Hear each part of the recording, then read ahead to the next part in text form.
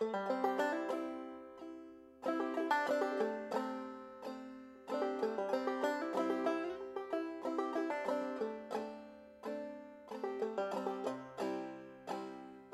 and child, come with me. Sisters young and old, now we see. Let's all come together. Come together.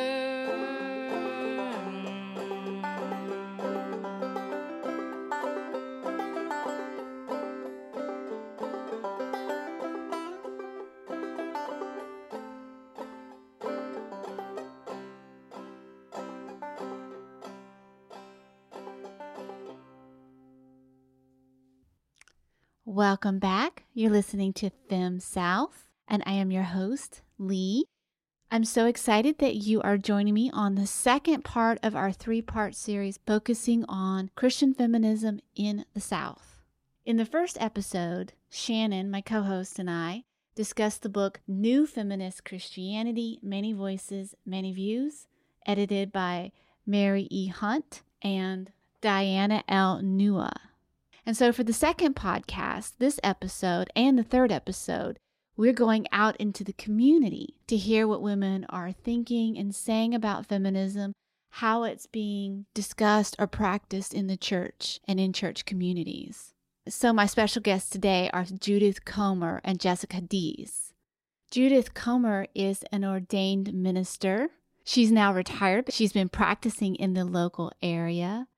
And Jessica Dees is a mother of 4 children, and she is an active member of her church and church community, and several of her kids go to a Christian school in the local area. So I'm very happy to have you both with me to get your perspective on this topic and to hear what women in our area, women who identify as Christian feminists, are thinking about Christian feminism and many of the various topics that were raised in the book that we're reading. So thank you for joining me. Thank you for having me. We're glad to be here. Before we get started, how about the two of you tell our listeners a little bit about yourself? We can start with you, Judith, if you'd like. I'm Judith Comer. I'm a part of the baby boomer generation, and which means I'm older than dirt. I have lived in the state of Alabama almost my entire life, and through all of the changes that have happened in our nation and in that state in the last 4 or 5 decades or more. And I have gone through many reinventions of myself, and one of those, and the last one, was to become an ordained clergy person in the Episcopal Church. I'm an Episcopal priest, and I was ordained at age 61. And can you speak also really quickly on how you're also a Reiki practitioner and a yogi, and you do a lot of retreats and workshops outside of that center? Yes. Where you feel like you can be. Exactly. I feel like I'm called to get out on the edges. And to me, it's not really the edge, but for a lot of people, it would be outside the boundaries of the church. But there are spiritual disciplines that I found outside the Christian tradition that have really fed me spiritually and helped me connect at a deeper level with God. Yoga is one of them, and it's a wonderful practice, and for me, it's very much a spiritual practice. And the other is Reiki, and when I was in seminary, a friend of mine was a Reiki master. She was also in seminary. In fact, she wrote a book called The Holy Spirit and the Spirit of Reiki, saying it's really all the same spirit, it's all the same energy.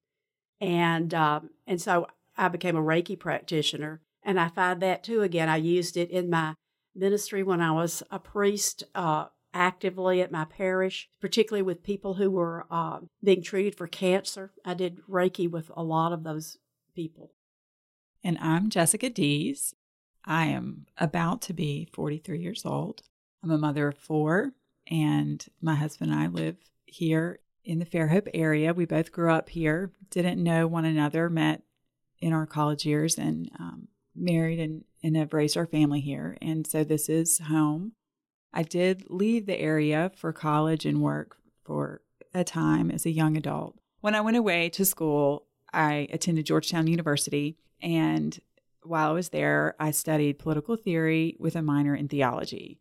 I was very involved in my home church growing up, Spanish Fort Presbyterian, and was a big church nerd, and the church has always been a big part of my life, and it still is today, even though I'm no longer in the Presbyterian church. My husband is Catholic. Our kids go to Catholic school, and we worship at an Anglican congregation, some kind of a hodgepodge of just a lot of intersecting points within the Christian tradition. And it still is a big part of my life and something I'm very grateful for. But as I've grown, there's just things that I struggle with, but still wholeheartedly embrace it as my tradition. And I'm happy to share my story. Thanks for having me.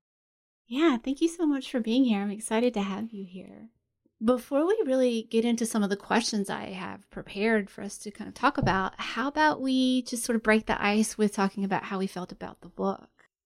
I was intrigued because the reading that I've done prior to this on feminism and Christian feminism was all back in the 60s when it was all first began in the 60s and 70s. And I wasn't really particularly turned on by what was being said then. And I was younger, much younger, and didn't have a lot of experience to go on to base my reflections on the books that were coming out at that time. And that in seminary, we really did not talk much about feminism. This was interesting. I was at Sewanee. There were not a lot of electives, and we really did not focus on feminism. And I was so busy just trying to do the core curriculum and get through that I really didn't think about it a lot. The most I thought about it was the fact that in my class, we had half women and half men. And it changed the dynamics of our class considerably. We had a much kinder, gentler class than some of the classes ahead of us. And in fact, some of the women in the two classes ahead of me at Sewanee experienced a lot of misogyny and a lot of racism. And one of them, who was a black female, left and went to another seminary because of it. And so there was a big controversy at Sewanee at the time I was there about feminism and about racism, but it was not, there were not courses being taught. And so even when I had a course in theology, even the theological courses that I took in theology itself, those courses gave you an opportunity to choose a theologian you might want to explore what they had to say and who they were. But there were just a few women in that list. So there was a blip, and that was it. If you got a blip, it was only because someone in the class chose a woman theologian to study and report on. And so I was thrilled over this, and I learned a new word. I had never heard the word kyriarchy. That was new for me, and I really loved and resonated with the idea that all of these isms and all of these things that are oppressive and dominant in our culture that oppress people, that also all, of course, oppress women and impact women's lives. And so, of course, it's all one package. It's not just one thing. It's not just male patriarchy and misogyny. Well, I am finding the book super fascinating, and really it's just, I think, going to be a launching point for me on just things I need to read more about. And I've learned so much, just like Judith shared, new terms and new perspectives, and it's just really a little overwhelming, to be honest, just because it is all so new to me, which is a little embarrassing to say as someone who has grown up in the Christian tradition and was a theology minor. The whole topic of feminism was not something that I was overtly exposed to, but on the flip side of that, it's because a lot of the work had been done within my denomination prior to my birth. And so when I grew up in the church, in our particular congregation and denomination, women were already pastors and ordained. Women were elders. And the whole question of those questions were already answered in the bubble that I grew up in. And so I didn't grow up feeling othered or secondary or oppressed. Now, as a grown-up, I realized just because I didn't feel those things in my experience doesn't mean they don't exist and they aren't real in a broader sense. And I'm just so grateful that I'm learning these things and hearing these voices that are so edifying and just helping me be connected to the whole body of Christ in terms of just the church universal. And I just want to read more and learn more. So I'm very grateful that this book came on my radar and that I'm part of the dialogue and conversation. Yeah, thank you.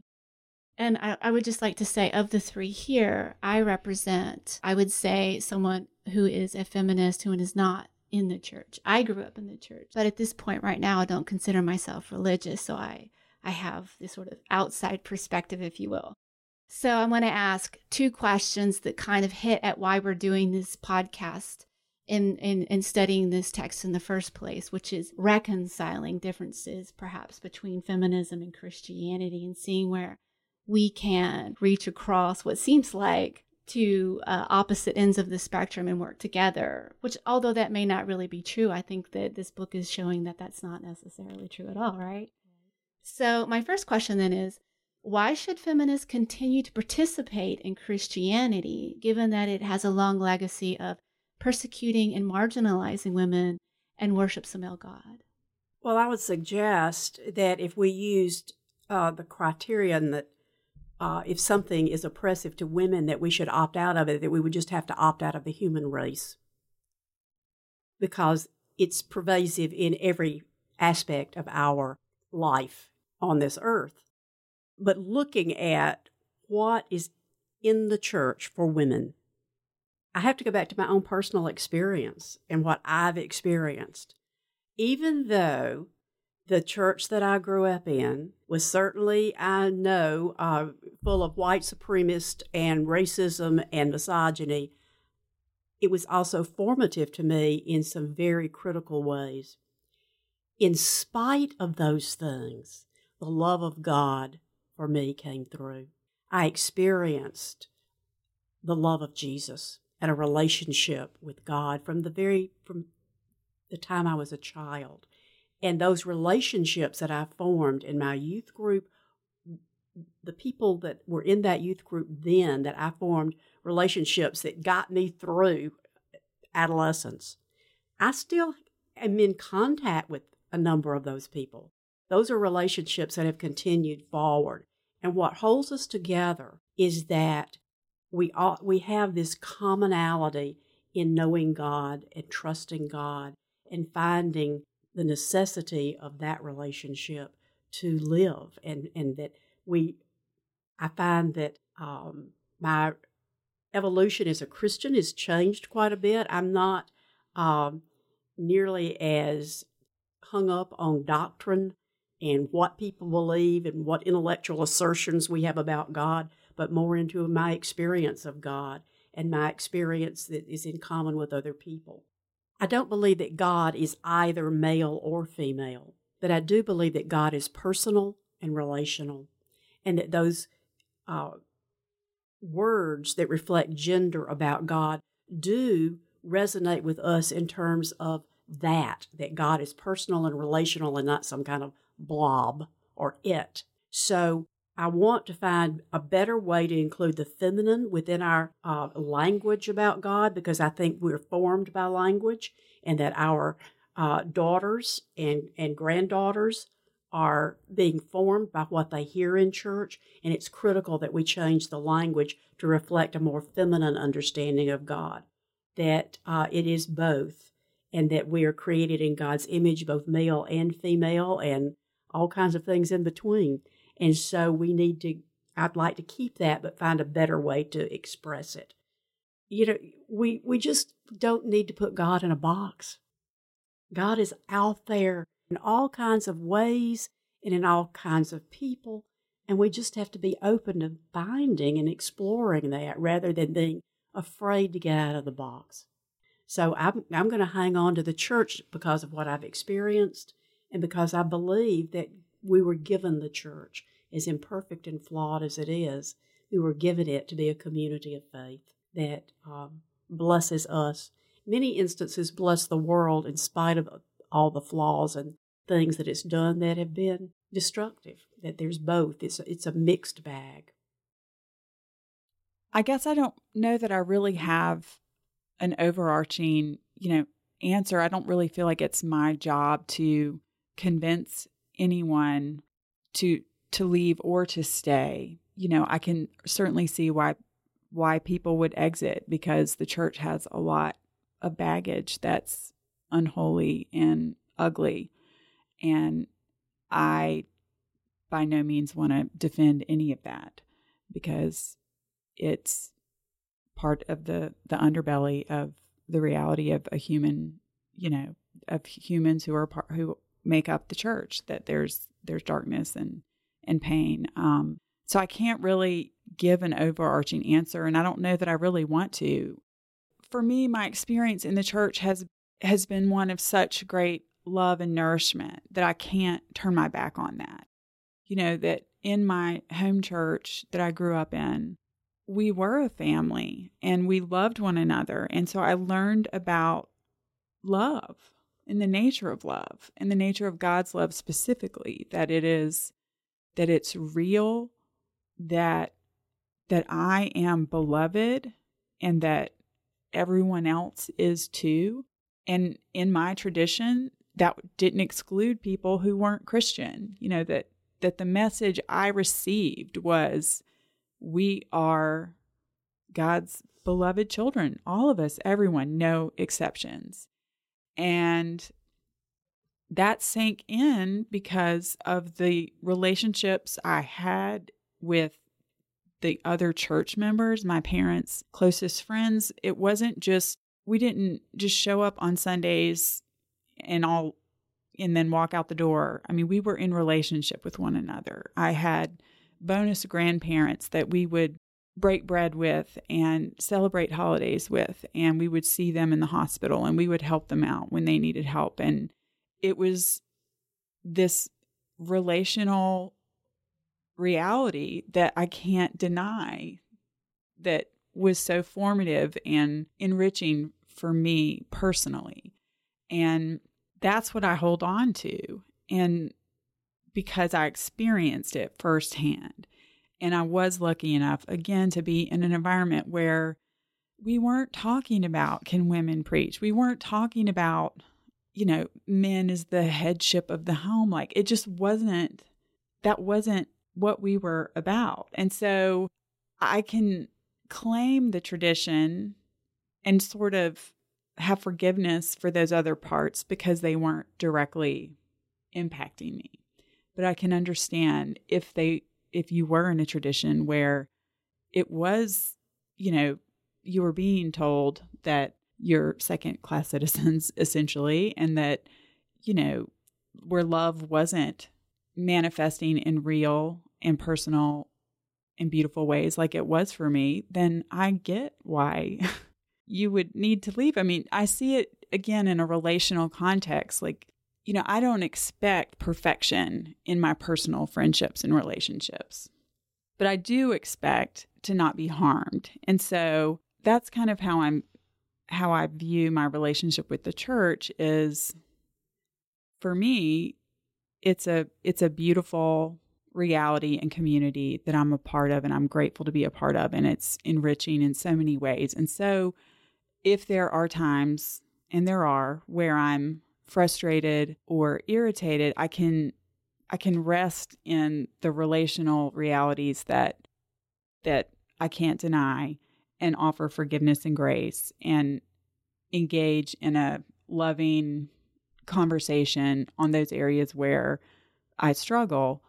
But I certainly understand that my experience isn't everyone else's experience. And so I'm not going to try to convince anyone who's had a totally different experience from mine.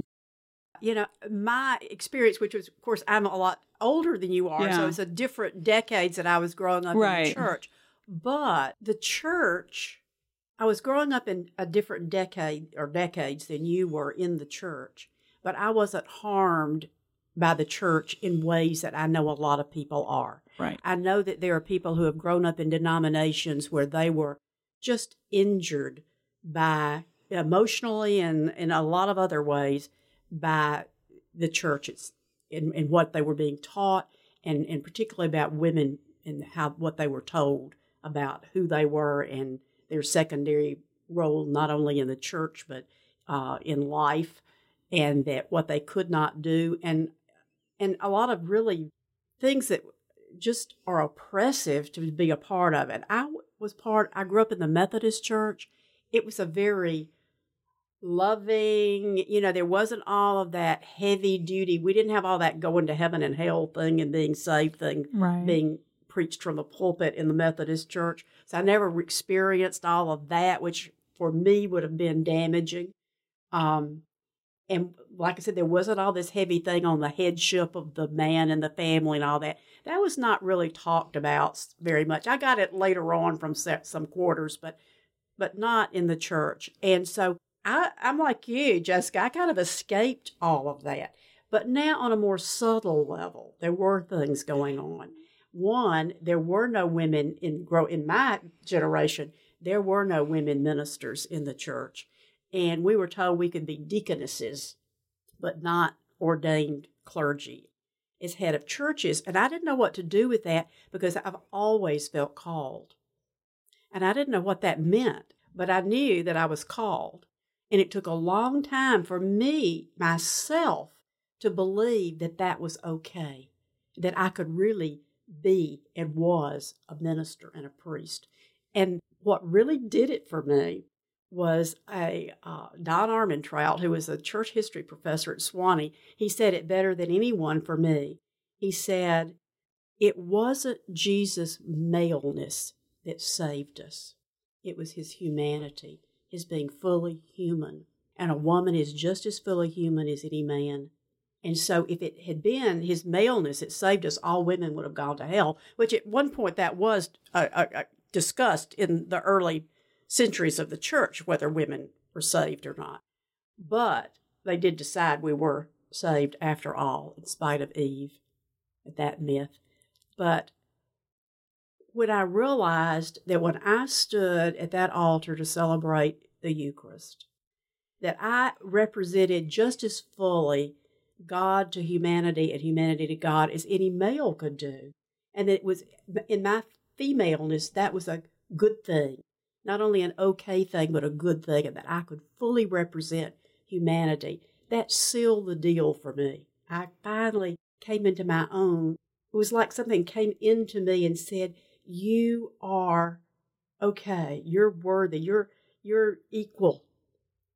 But it took that word, and it's like there again, we get back to words and language and how important they are for girls to hear in the church. And I didn't get all of that growing up. And the language in the church today is still very male-oriented. And that is the one thing I would really like to see changed, because it does help form who we are. Not only does it help, it forms girls, but it also forms boys and how they think of women when everything is so male-dominated. Right. And the language certainly in my home church in childhood experience was male dominated for sure.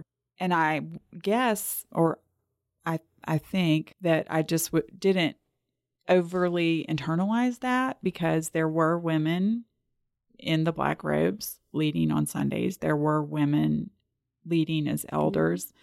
And I remember learning in grammar in school. That's when it was across the board. It wasn't just in the church. It was, when you were writing a paper, you could use the term man and mankind. So I didn't really see it as a church problem, or really, I just kind of accepted it as like, well, that's just the way the language works. But obviously I have a more evolved opinion now and agree that we can and should do more work in that arena. But for me, it didn't internalize, because we had the women in front of me serving and leading. Yeah, I think it makes a difference what environment you grew up in. And Judith, I really like how you pointed out the more subtle ways in which misogyny and male-centered language affected you, not believing that you could or deserved to take a leadership position, even though you knew it was right for you and ultimately good for the church. I mean, I think it's these subtleties, right, that are important to talk about.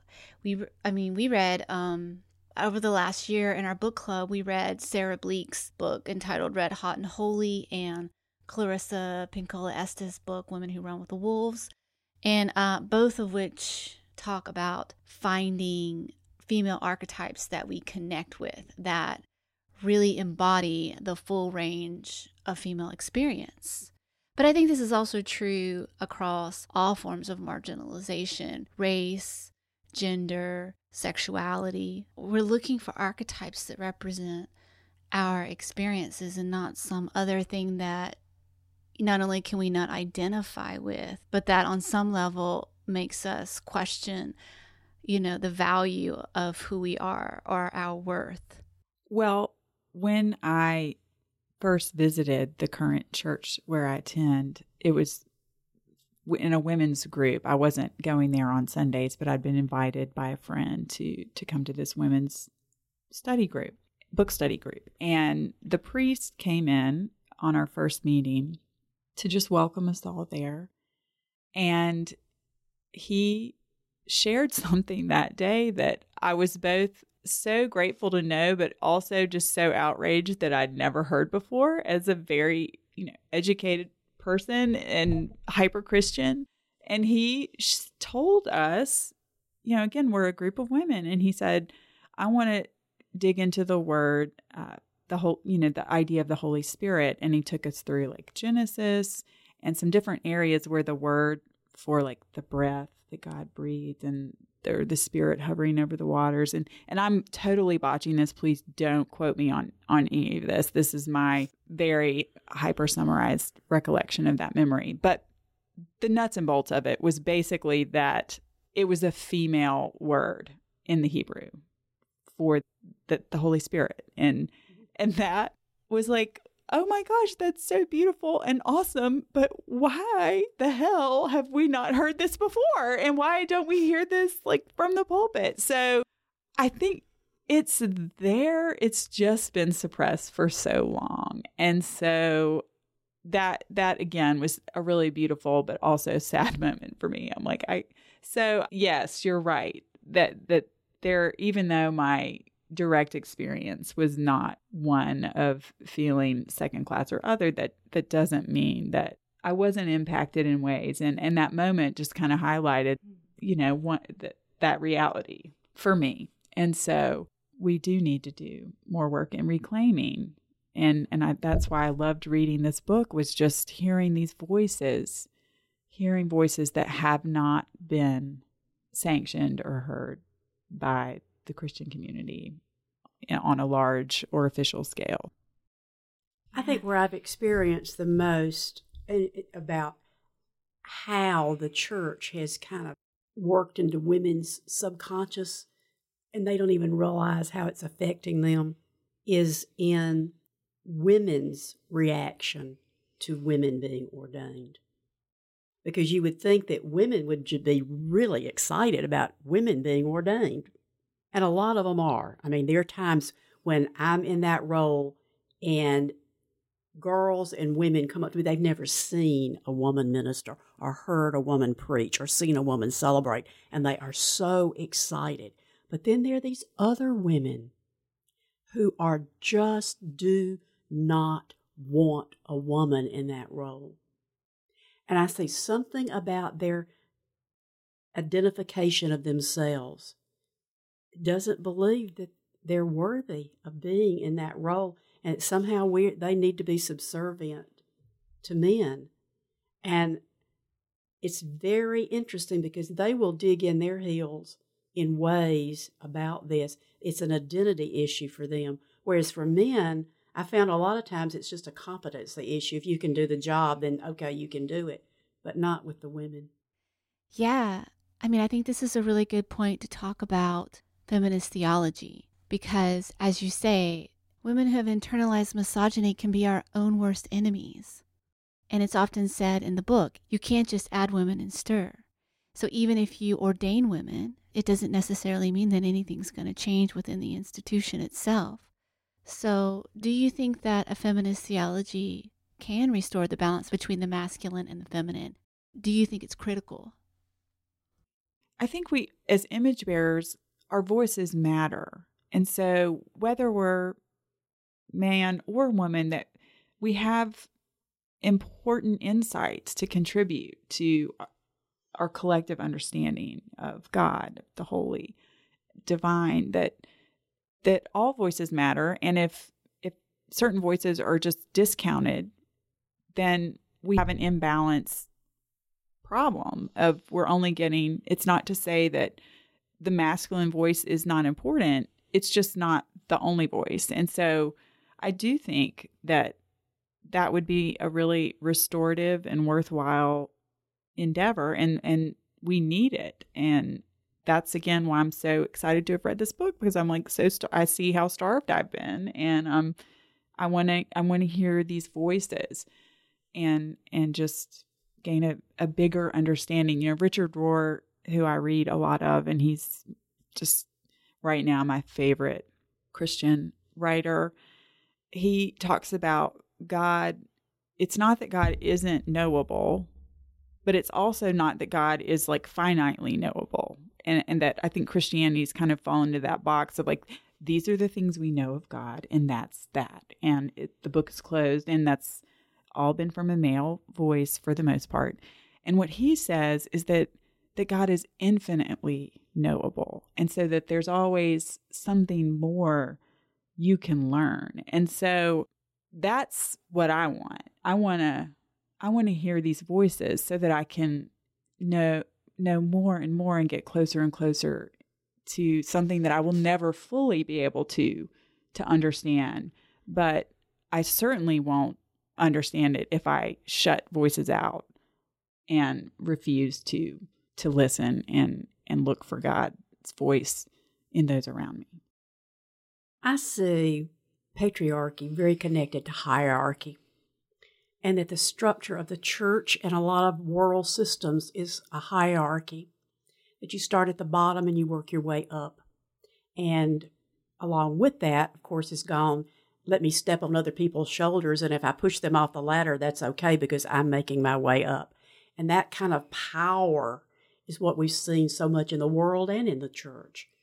And what I see more of a feminine response or way of looking at the world is more of a collaboration and working together and more of a consensus, which is certainly reflected in this book that we read.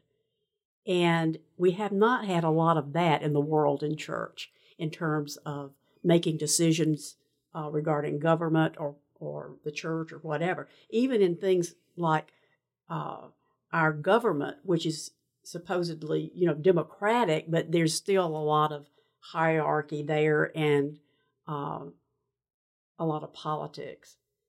And so I'd like to see a more feminine impact on how structures are actually formed and work, because I think that would change the world. And I certainly saw it in my seminary class. The effect of having so many women in that class made a difference in how things were done.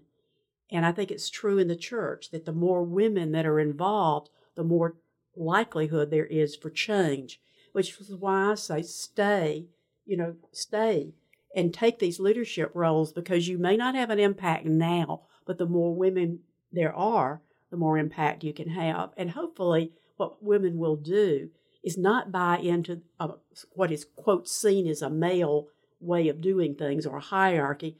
Hopefully women will buy into a more, what I see as a more feminine way of structuring the church and the world. I heard Margaret Mead speak back in the early 70s, and she was quite clear that if women wanted to take leadership roles in the church, she was all for it, as long as they didn't want to just become men leaders in the church or priests, but that they had something to offer that was different. And I do think women bring something to the table that is different. But I think it's important to take our place at the table. And so that's another reason why I stick with the church. And fascinatingly enough, in the last few years, the Episcopal Church is electing more and more women as bishops. There's just this huge influx of bishops being elected in the Episcopal Church who are women, and they're being elected as the diocesan bishop. That is a huge thing. And I think those women are going to have a big impact on the church because they are in a position to do that. So I'm all for getting a balance here between women and men in leadership in the church so that it really can change the structure itself, the institution. Right. And I also just want to say that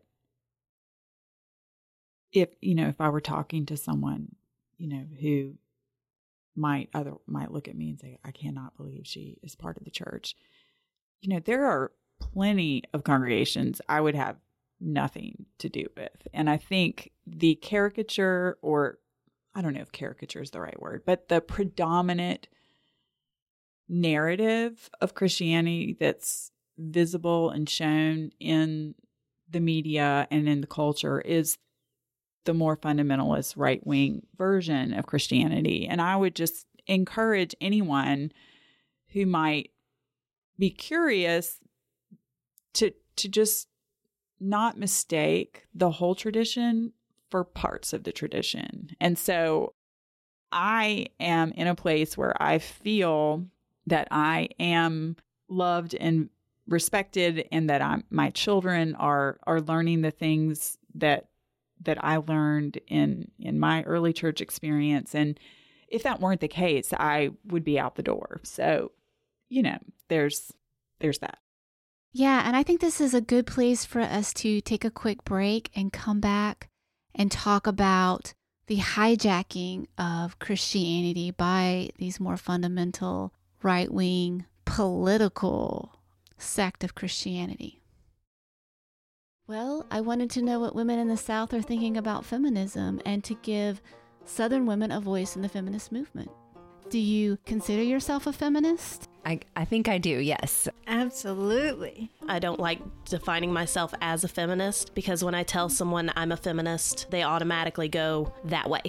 While I will say, yes, I am a feminist, I know that there's going to be explanation after that. Like, I'm going to have to explain myself. So I feel like this Southern culture, especially in the Black culture, we were always like, men first, women second. And then also I didn't know what feminist meant. I feel like I am a feminist. I'm just not an aggressive feminist. I'm a feminist. I'm probably a quieter feminist. And I just pick and choose which things to be stronger feminist advocate about. I do believe feminism is for everybody. Welcome back. You're listening to the Fem South podcast. I've been talking with my two friends, Judith Comer and Jessica Deese, about Christian feminism. So I think one of the big challenges Christian feminists, womanists, women in the church are up against is the hijacking of Christianity by a white, heteronormative, conservative political sect of Christianity. In Alabama and many other southern states, politicians, in the name of Christianity, are full on attacking women's reproductive rights, trans rights, and the rights of the LGBTQ plus community. And so I want to read real quick an excerpt from one of the essays in the book entitled Race, Class, Gender, Sexuality, Integrating the Diverse Politics of Identity into Our Theology by W. Ann Jaw. Quote, how do we theologize the unequivocal fact that too often my comfort is at the expense of others' discomfort? How do we reflect on the truth that whatever small sense of invulnerability we think we have achieved is accomplished by maintaining a predatory stance toward others? Amid so much dismay, violence, and suffering, what might a feminist theological vision encompass? How might we participate in the unmaking and remaking of this world into one that is hospitable to all who live in it? How do we hold despair and hope together? end quote. And I think I would add to that, how do Christian feminists and women in the church push back against this dominant narrative? Well, for me, I don't have like an overarching, like, this is what we should do. But for me, where I am in my journey is being seen. People know that my faith and my going to church, and that it's a huge part of my life. If you know me, you know that. And I feel that it's important for me to use my voice. Again, that, as a 9 on the Enneagram, I'm a peace lover, and my nature is to just like not speak up if there's anything that might be somewhat controversial. So I'm trying to put into practices now through social media, in my conversations with friends and with my priests, with whomever, that if there is something that I see that bothers me, how can I speak to it in a way that reflects my faith and calls out things that I might feel are problematic, though all the things you've just listed, and how do I do that? How do I engage in a way that feels authentic and loving, non-condemning, but also just shows, like, if there's anyone in my social media network that might be in a more fundamentalist in church congregation that would otherwise say, if you don't believe like our church does, then you're not a Christian. I want to be that person that they think, well, she's a Christian. And I know by what she's posting and sharing and the way she's engaging that she doesn't buy into all of these things. So I don't know if that person's out there, but that's like the imaginary person I've tried to speak to. Well, that's funny because when you're not a Christian and you live in this area, and because there's so much association with what's going on now in the world with Christianity, you walk around looking at people who are walking into their church wondering, well, where do they stand? Yeah. And you don't know. And how do you engage with those people? And you're in the ministry. And I know that you have been in charge of churches with a mixed bag of people. And certainly you've had people in your congregation that fall on that camp. So how do you speak to that? How do you deal with that? It's really difficult because when you are in charge of a congregation and you are charged with the spiritual care of or cure of souls in your church, and you have a mixed bag of folks, some of whom you disagree with vehemently, particularly about politics, that gets mixed in with their religious views, you're at a real bind. Because as the leader of a parish, if you take a strong stand either way, then you have disenfranchised the other half. So you're caught. And so what I found to be true is that encouraging people to understand that we are all in this together, that we all are loved by God, regardless of where we stand and whether we're, quote, right or wrong about it, but that we are beloved and we are all loved and we are called to love each other. And sometimes that means loving that person who you vehemently disagree with politically, and often about religious views in the same church. And how do you hold the whole together and at the same time stand firm in what you believe as an individual? And that's the tightrope that a priest walks when they're in charge of a congregation, is holding the body together and still maintaining their own integrity. And there are always good arguments for any issue. And so always looking at what the side that is opposed to what I believe, looking at the arguments on that side of the issue, finding the best ones, and listening to what people have to say in the most favorable light, and mirroring back to them in that regard, because people need to be heard. And often when they're heard, then they're more willing to look at what you have to say that's different from what they believe. And really just the idea that we have a relational God and that it's a loving, relational dynamic. And that if we can in our interactions with people, try to model that and come from a place of loving relationship. That there's no like, I can't change minds. I'm not even going to try, but can I be in loving relationship with you? And those, to me, that's what we need to be asking and living out instead of like debating and changing minds. And love will precede any kind of conversion.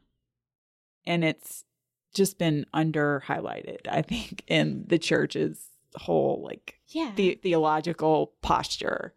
We've been about convincing and converting and coming from the top, and like our ideas precede our relationship and it's backwards. And so that's what I'm trying to do. But again, that's sort of maddening to our whole cultural paradigm of like conquering and being number one and at the top. And how can we change things from the top? And I just am challenged by Jesus. Like, that's not the model we're supposed to be following. Some of his followers wanted him to do that, and he refused. He wasn't about that.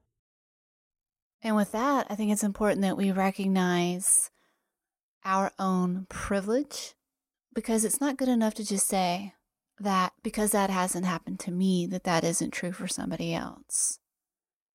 Because I've never been traumatized in the church, that people don't get discriminated against every day in the church. So I think we have an obligation to always be engaged with other people, listening to other people's experiences and validating those experiences. And with that comes also an understanding that there's more than one way to have a spiritual path. There's more than one way to lead a spiritual life. And so we can work with and honor and respect other religions as well, because the alternative to that, what we are seeing with so many people in the church is, fear of the other, homophobia, xenophobia, racism, misogyny, sexism, all the isms. So I think that education is key, because, fear is really a product of ignorance. Yeah, and I think that's a problem, like, with the culture at large, like, just, humanity, like, othering and racism. I mean, it's just, that's our default. And it's a problem in the church, but it's a problem outside the church, too, And so I hope that we are continuing, Martin Luther King said, we're on the arc towards justice. It's just a long and ugly one. And we just kind of have to keep, hopefully, pressing on. And I just have to hope that over time that, yes, education and those types of encounters will be fewer and far between. But we're not there yet. I mean, it's just been shocking to me since, the current political scene, and just that for me to just really realize, like, we are so far from being healed in that realm in the church and outside of the church that we just need to press in and work towards restoration and suppressing those types of false narratives that are damaging. That whole idea that it's not about an intellectual assent to a set of beliefs, but it's all about relationships, really matters in the church and the world. And this idea of how do we change, and I like what you had to say, Jessica, about witness. It's our own witness by the way we live our lives and what we do that changes people's hearts and minds and encourages them to look and see, what is it in this person's life that is making a difference? What is it that's helping this person to be a loving person, a forgiving person, a person full of gratitude? What is it? And to me, that's our Christian witness. But then we turn to, then how does this relate to other religions and other faiths, which is a kind of the question we got to. And I think that so often there's been this thing of you either belong or you don't belong. You're either in or you're either out. And this is really problematic because we're all in this together. We're all a part of the human race, and we have had different experiences, and we've experienced God in different ways too. And the assumption is always this kind of exclusionary religious stance, we're having to relook at that as the Christian faith. And the problem is that we've got a huge group of people that are very fundamentalist and are still very exclusionary in their understanding of what it means to be a Christian, and are all out to try to save everybody. They're dominating the narrative, and they're dominating the narrative at this point. And yet, there is also a sizable group of Christians who are not there. And I think the tendency is to let this other fundamentalist narrative dominate the airwaves and everything, rather than people who believe something very different about who Jesus was and what he came to do, are not as vocal or are not getting the airtime that this other group is getting. And I was so pleased to see that there are some people that have some influence in the church that are not this fundamentalist group, who are now coming out and saying, this is where I stand and this is why. And I think that's critical too, because it makes a difference when someone who's got some real, quote, authority takes a stand against this other. I always get caught. We want to be collaborative. We want to reach consensus. But at some point, where do we say, this is where I stand? And say it with the authenticity of our life. So with everything that we've been talking about, though, it's really easy to theoretically talk about change. But what are some practical things that the everyday woman can do within their faith communities to make change? Well, what I'm trying to do in my personal walk is to pay attention to my inner voice. So if I am bothered by something, what does that mean? It usually means I need to speak out about it in some way. And so I'm just trying to pay attention to things that I am noticing that bother me, and then proceed in a loving, relational way to talk about it with those who might have influence. And so that's kind of the paradigm I'm trying to put in place in my life. And it has been fruitful for me. There have been some conversations I've had with my priest about different words used in our liturgy, and we've been able to just have an open and honest conversation about different terms. And I have freedom when I give the prayers of the people to add my own words. And so that's been really beautiful and helpful. I do think that by voicing what's inside of me, that it is resonating with others. And so that's really, it's nothing big. It's not like I'm, changing things on the denominational level, but I'm using my voice in meaningful ways in my community, in the way that I pray and lead the church in prayers and in conversations I'm having with my priests. And it sounds silly, but it's really hard for me as a 9. So that's where I am right now, is just trying to do that. I don't think it sounds silly at all. I think a lot of people have a fear of speaking up in their congregation, which is why we don't hear it more often. And maybe that's why it's really important for me to take my place at the table in the pulpit to so that a woman's voice is heard.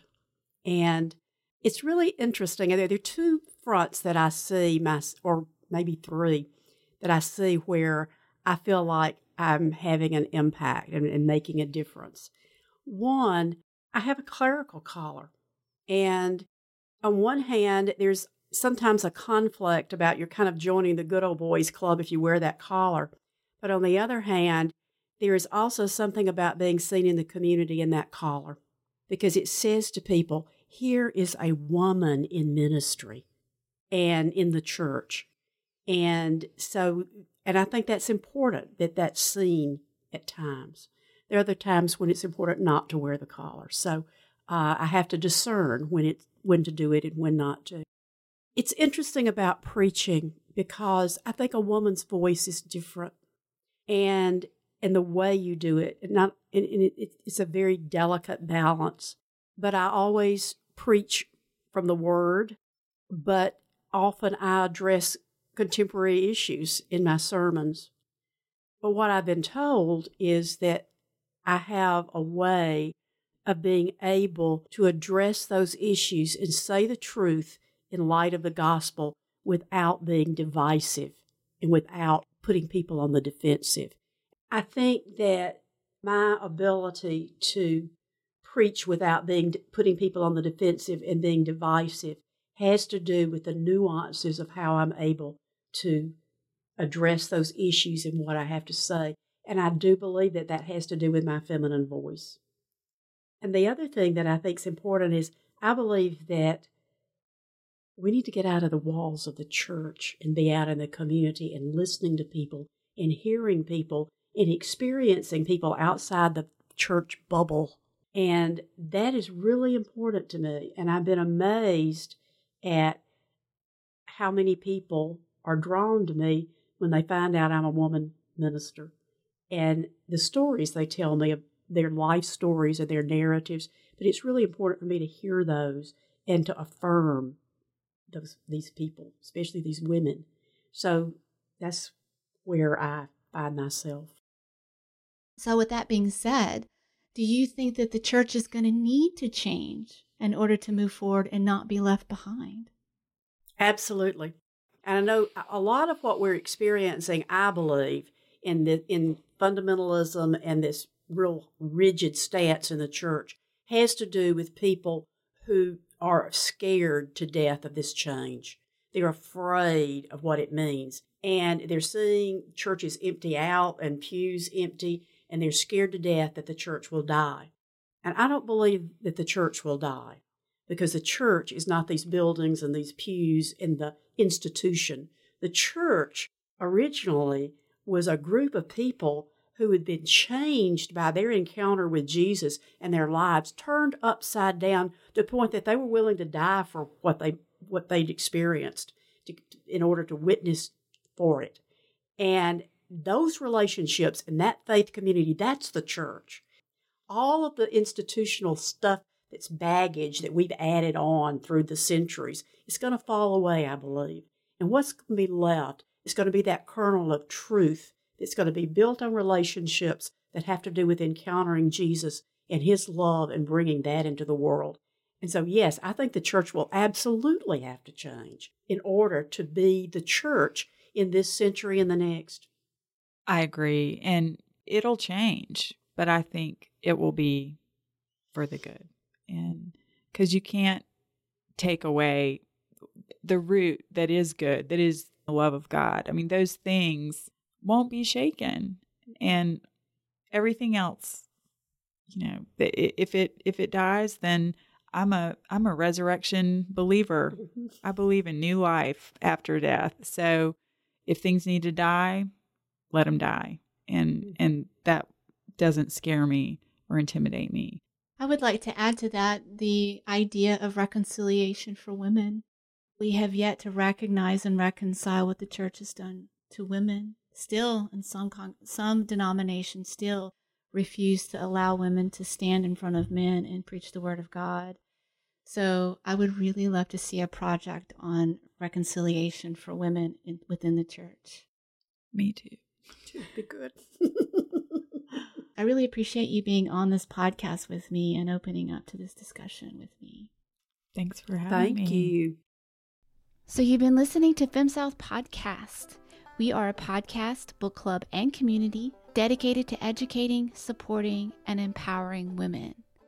We believe that through feminist theory, through a comprehensive study of women's history, and through current dialogue, women can transform and heal.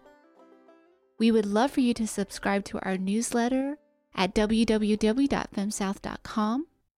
You can also follow us on Instagram and Facebook and join our private Facebook book club group. You can also support us at Patreon. We have all kinds of tiers of support, so for as little as $1 a month, you can help us continue to support women in the South and provide quality content. And we would also really love for you to download and subscribe to our podcast and give us a rating. This is Lee, and you're listening to Fem South.